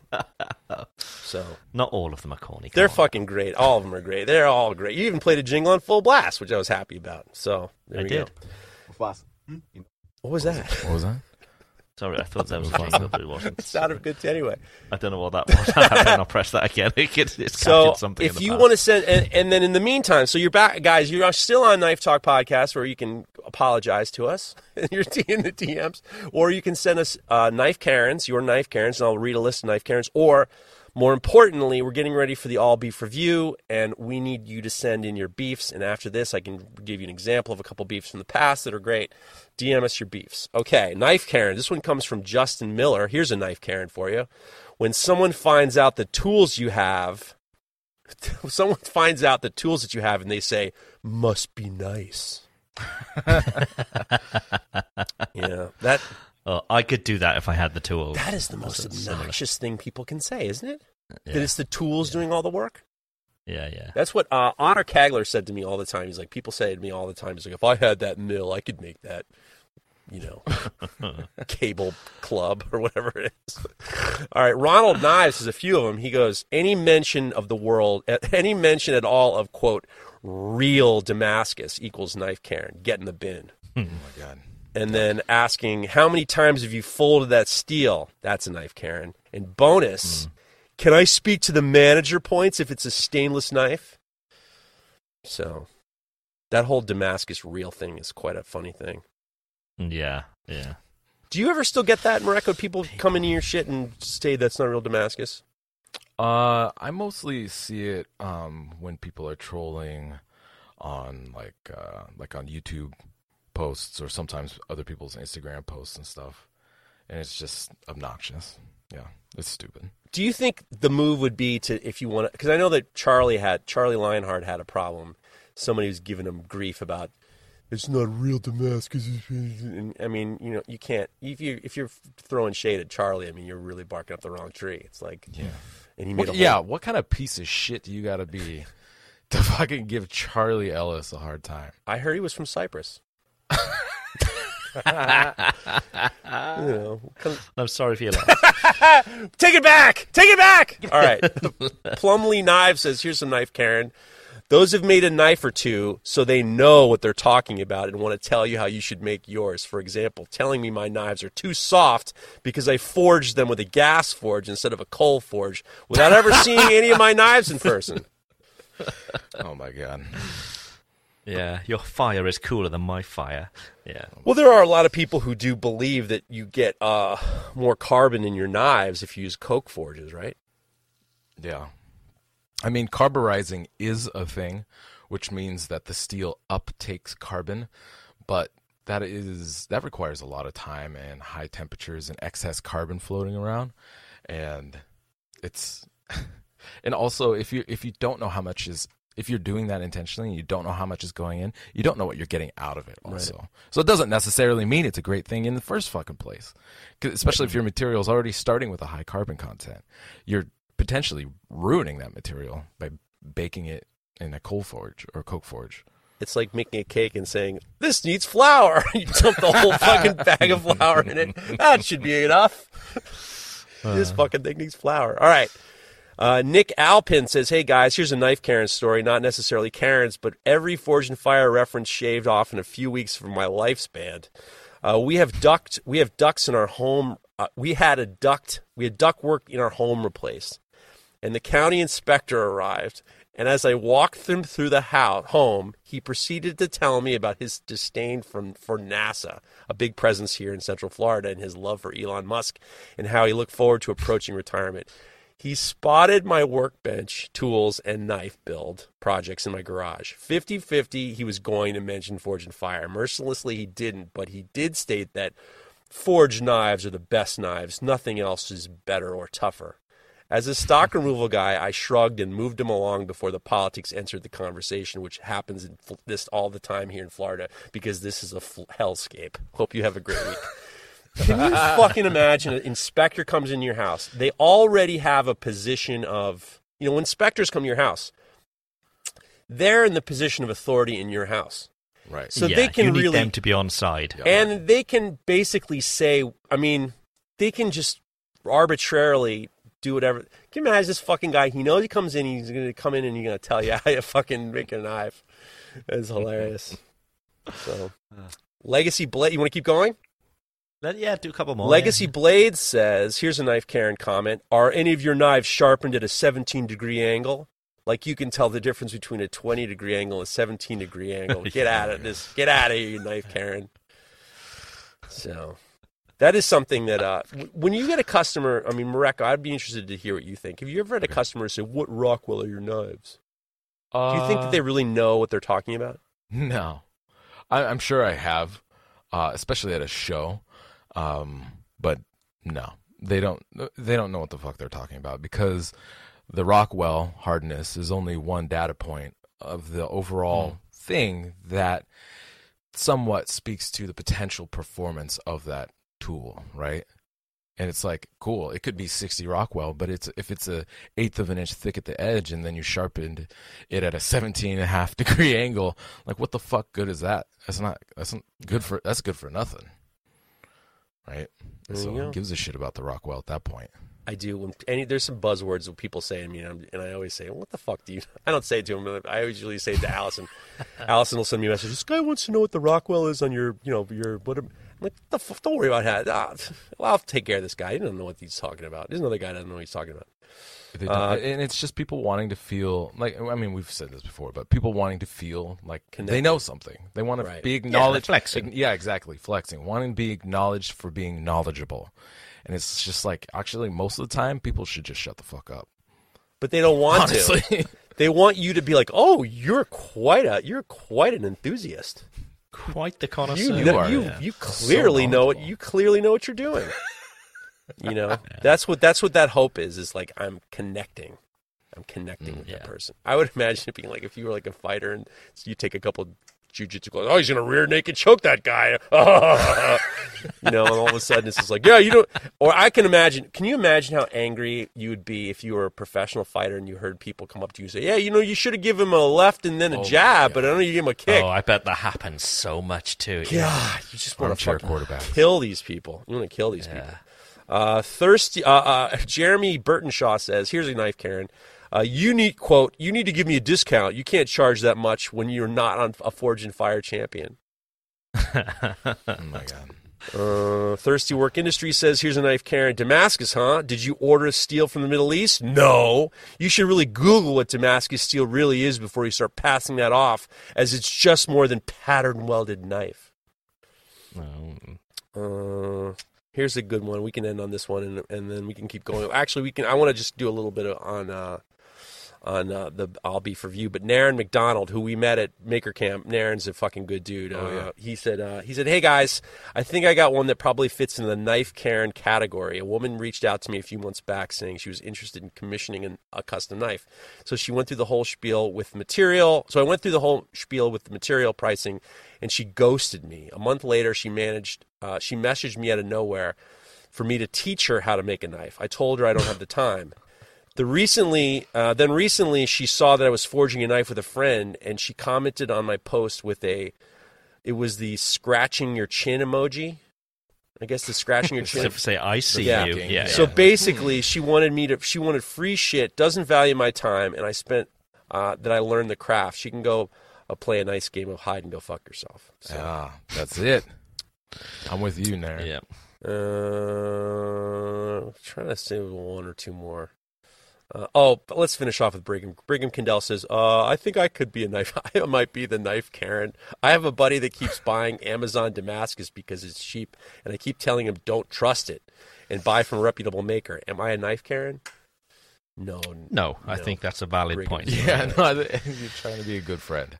Yeah, Brigham, you're not a Knife Karen. So, and on that point, before we go, we quickly need to mention Dharma Steel and the discount that you can get. If you go to dharmasteel.se, if you listen to last week's show, you know some of the stuff that people are making with it. Beautiful, beautiful, award-winning stuff, may I add. If you use Knife Talk on checkout, once you have your account, you'll get 10% off. And I think the only other thing we need to mention is Broadback and their current discounts. Do you guys know what they are?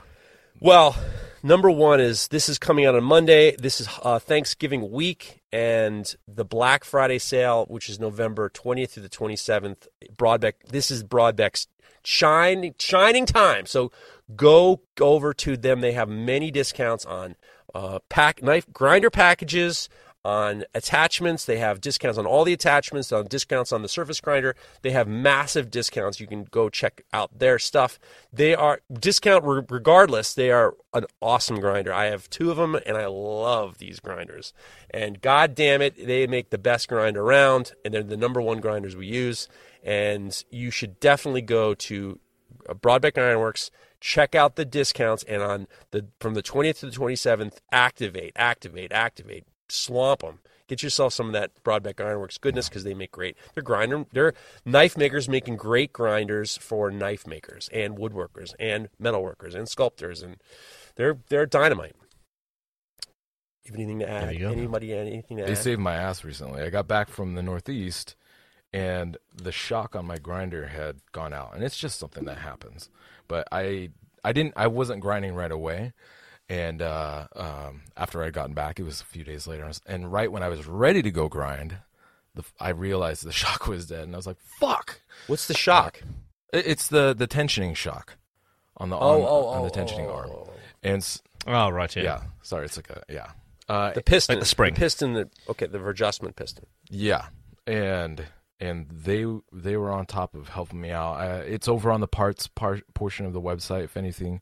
It stops working for you, and they'll take care of you. They got it sent out, and it was back. I was back at it 2 days later after it arrived, and it was perfect. So I tip my hat to them for helping me out get back and running again, because I was in a tight spot. There you go. Yeah, they understand. They're makers themselves. Yeah, they understand. Exactly. Okay, final reminder for beefs. So every year we do our all beef review. If you've got any, make sure you're sending them through to us. DM us at Knife Talk Podcast. Anything else? Let me give an example of a beef. So what a beef is you're just bitching and complaining. This is basically, I don't know if we're going to have it before the new year or right after the new year, but it's going to be the 2022 all beef review. We're reading all your complaints, beefs. It doesn't have to be about knife making. It can be about anything. Here's an example. Chad Kimmel, our old friend Chad Kimmel, says, my biggest beef this year is explaining explicitly the pros and cons of high carbon steel, then customers complaining about the patina forming on the high carbon. I'm switching to 440C just to avoid the conversation. Yeah. And then Andrew Lichtenstein says, here's a beef. People that park in front of the UPS store to, quote, just run in. Just park the fucking car like everybody else. See, it can be about anything. Yeah. Anything you want, but don't say people. I can't stress this enough. If we do knife Karens. No specific names. Yeah, some of you guys are a little bit like too close to the vest, and it's just like, we ain't trying to hurt anybody's feelings except for the guy in Cyprus. You got to take it back. You got to take it back. You got to take it back. You got to give it all back. Get all his information back. So send in your beefs. It's I think, besides the Damn Steel show, it's my favorite because we're just laughing the whole time. So get your beefs in, and that's it. And I know that Craig doesn't want to push it again, but you got to go buy his fucking single right fucking now. Get it number 1 in Cyprus. Push those numbers. Get one for everybody on number your 1 in Christmas. Cyprus. Everybody in Cyprus. Get number 1 in Cyprus. God save the Queen. Get them for all your friends, all your family members. Christmas they make great stocking stuffers. There we do. And I'm going to ram it down everybody's ears, because when the show finishes, once you hear our outro music, I'm going to put it on again, so you will hear it. Right, I think that's a show. What do we think? Hour and a half, not bad. An after not show bad about for Sunday talk night. about Thanksgiving. We can't be stupid if we didn't talk about Thanksgiving. Yeah, definitely, yeah. Right, okay. Well, thank you all for listening. This will be live tomorrow, so this one's a fresh one. This is fresh every Monday morning. Back. Speak to you very soon.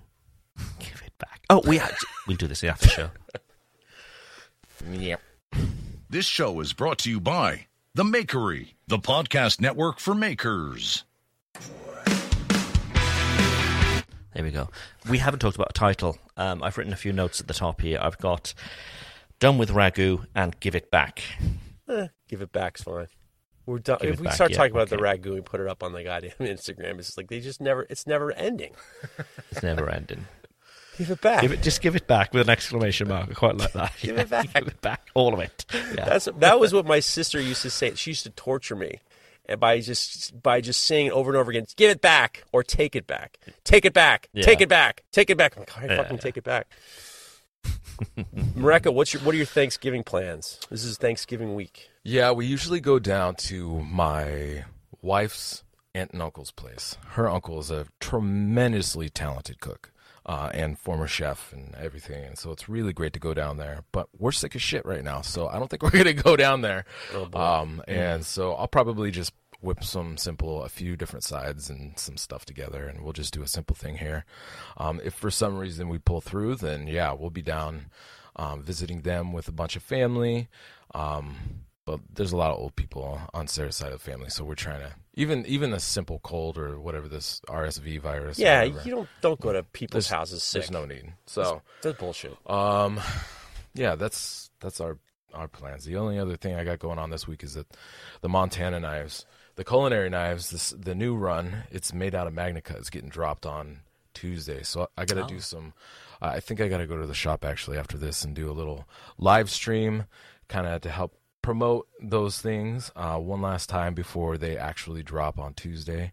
But it's exciting. It's cool to be part of this thing. And do you really need to promote? I mean, he's he's selling everything out in seconds.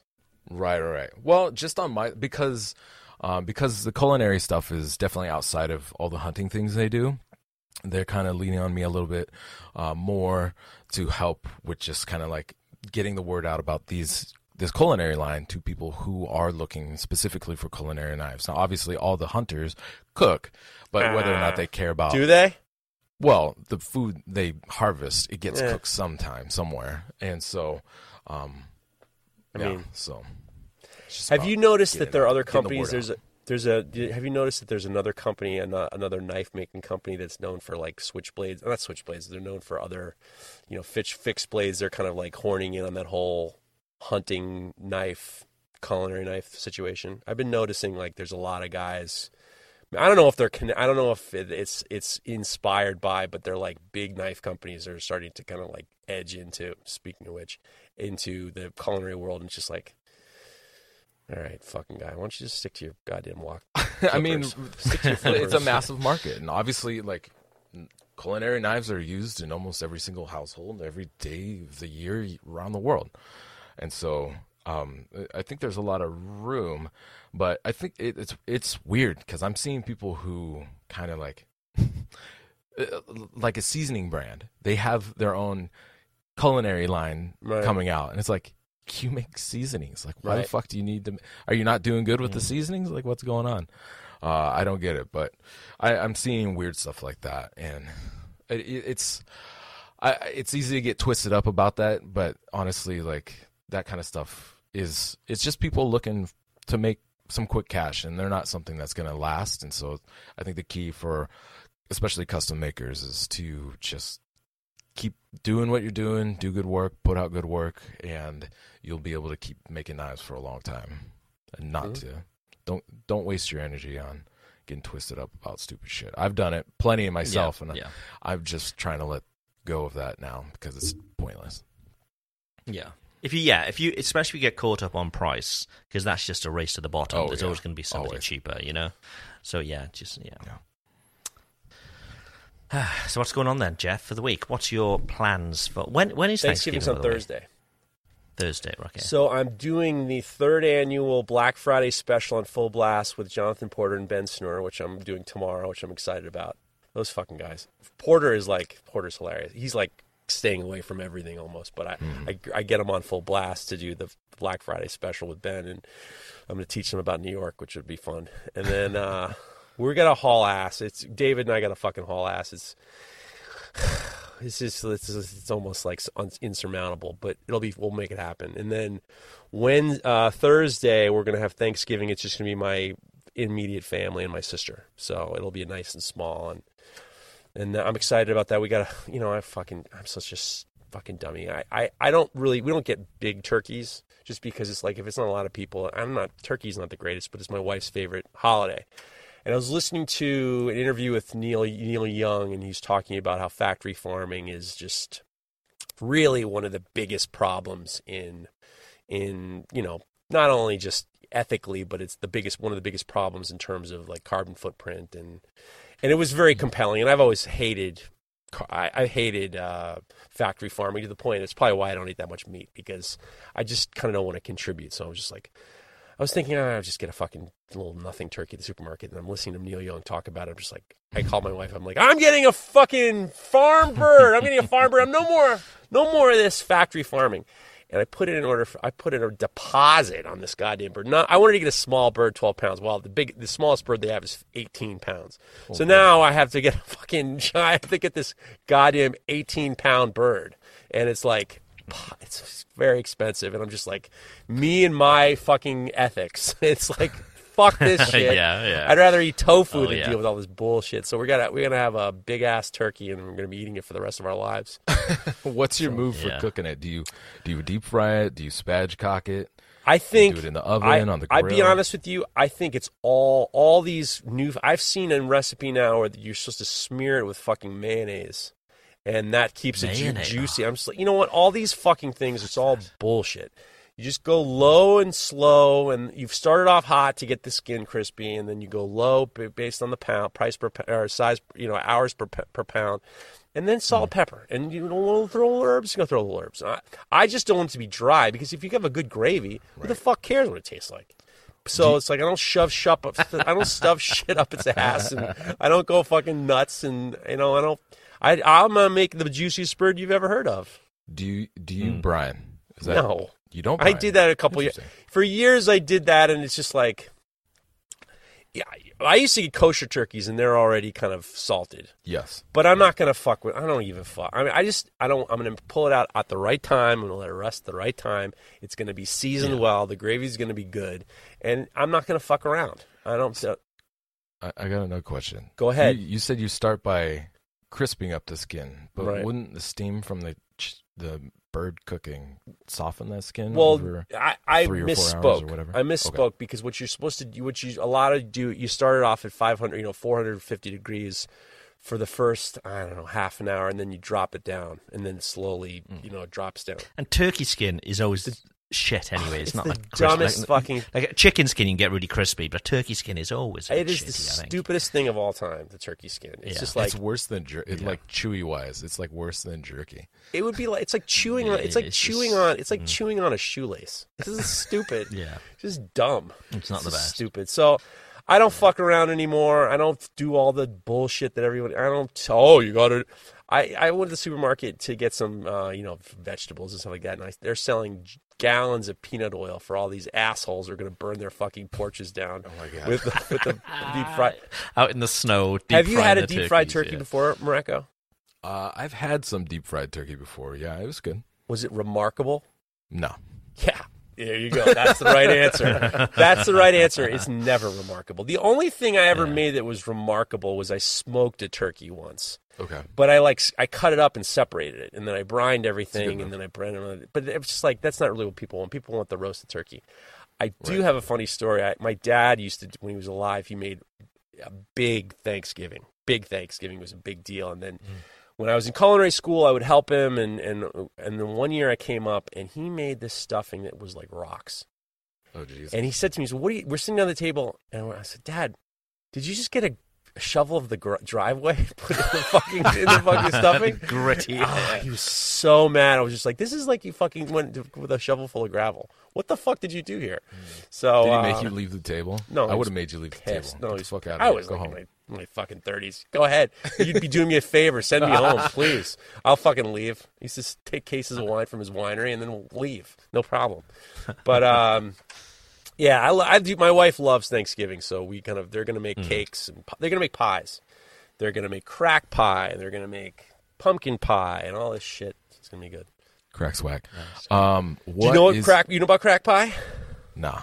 Crack pie is Momofuku has the milk store, and it's Christina Tosi does this pie, and it's basically like it's similar. It would be similar to a pecan pie without the pecans. It's unbelievable. It's unbelievable. My kid makes it every year, and it's like the greatest pie of all time. So take a look at. Shout out to crack pie. What is your favorite side? I'll tell you the best side I ever made that I don't make anymore. My sister's a strict vegetarian, so I'm not gonna. All the sides are gonna be very vegetarian. My dad used to do this move where he would say, "I just don't say anything. Don't tell anybody." It's not vegetarian, but I'm like crazy about that. I hate it when people do that. But I once found a stuffing recipe, and it had a pound of Jimmy Dean's breakfast sausage in it first. Yeah. That fucking thing was the best thing I'd ever had in my life. Sounds like a salt bomb. Unbelievable. Stuffing is the best, but you should. Yeah, I love good stuffing. Yeah, I heard. That's what I heard. So she says. That's what I heard. Hey, yo, you love a good stuffing. I think we have a new. Craig likes a new stuffing. Craig likes a good stuffing.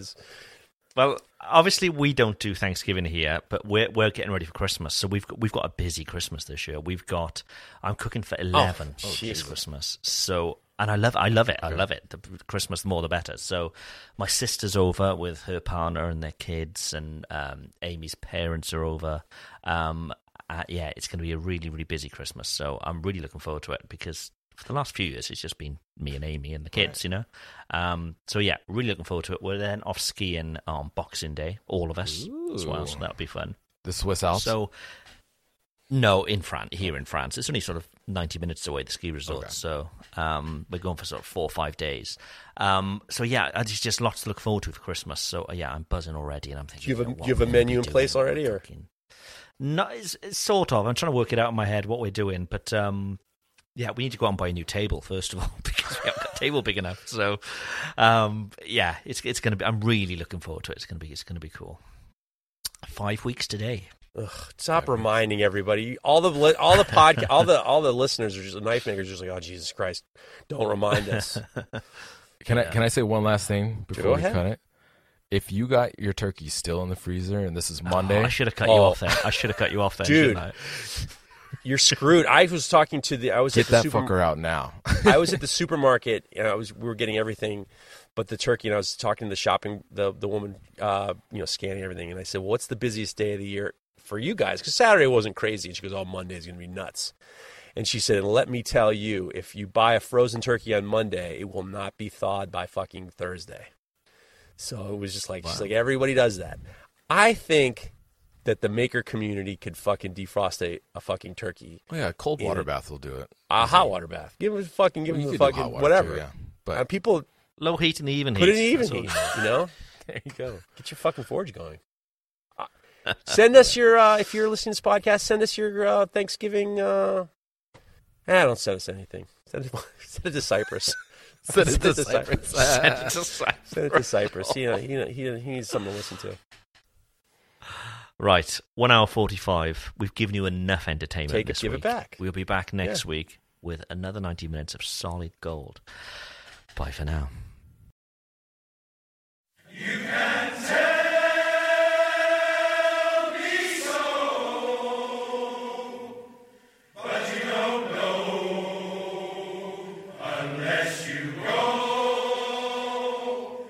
It's a long way there. Make you welcome, show you that they can.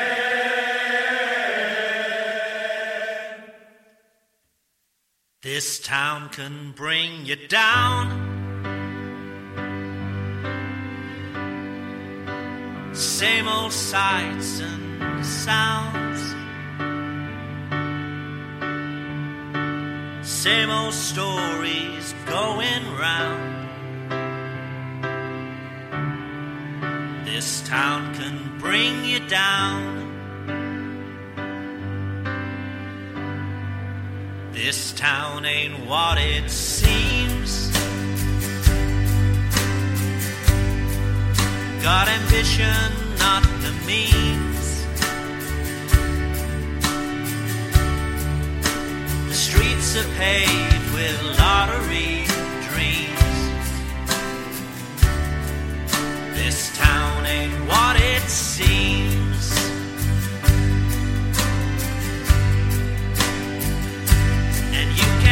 Tell me so,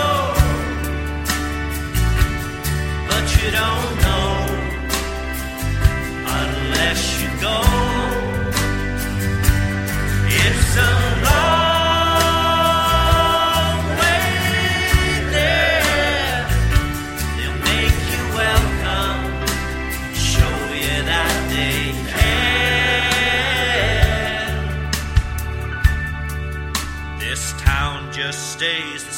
same.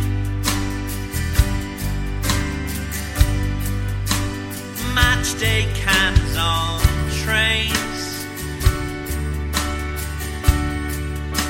Your neighbors know your name. This town just stays the same.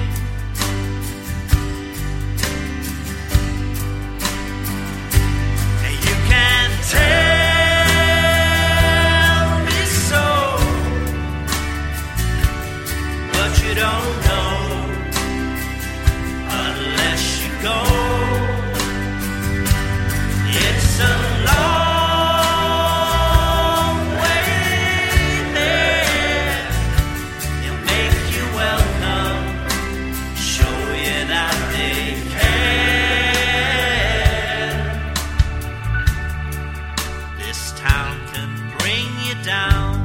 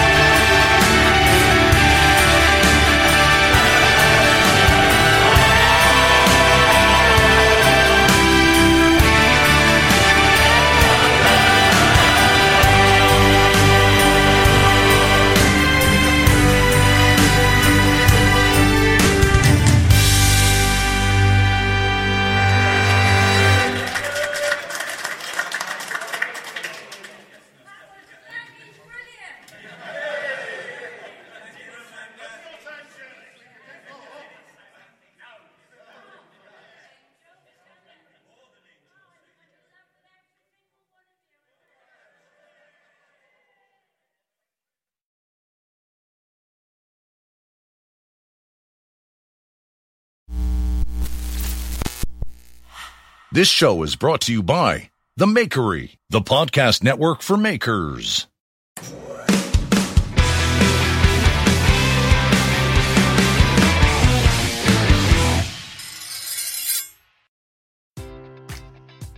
Enjoy all your favorite sports like never before at BetMGM. Sign up using code CHAMPION and receive up to $1,500 back in bonus bets if you don't win your first bet. When you register with BetMGM, you'll get instant access to a variety of parlay selection features, live betting options, and the best daily promotions in the business. And with BetMGM at your fingertips, every play and every game matters more than ever. Remember to use code CHAMPION and receive up to $1,500 back in bonus bets if you don't win your first bet. Place your money line, prop, or parlay bets with the king of sportsbooks today. BetMGM and GameSense remind you to play responsibly. See BetMGM.com for terms. 21 plus only. Virginia only. New customer offer. Subject to eligibility requirements. Rewards are non-withdrawable bonus bets that expire in 7 days. Gambling problem? Call 1-800-GAMBLER.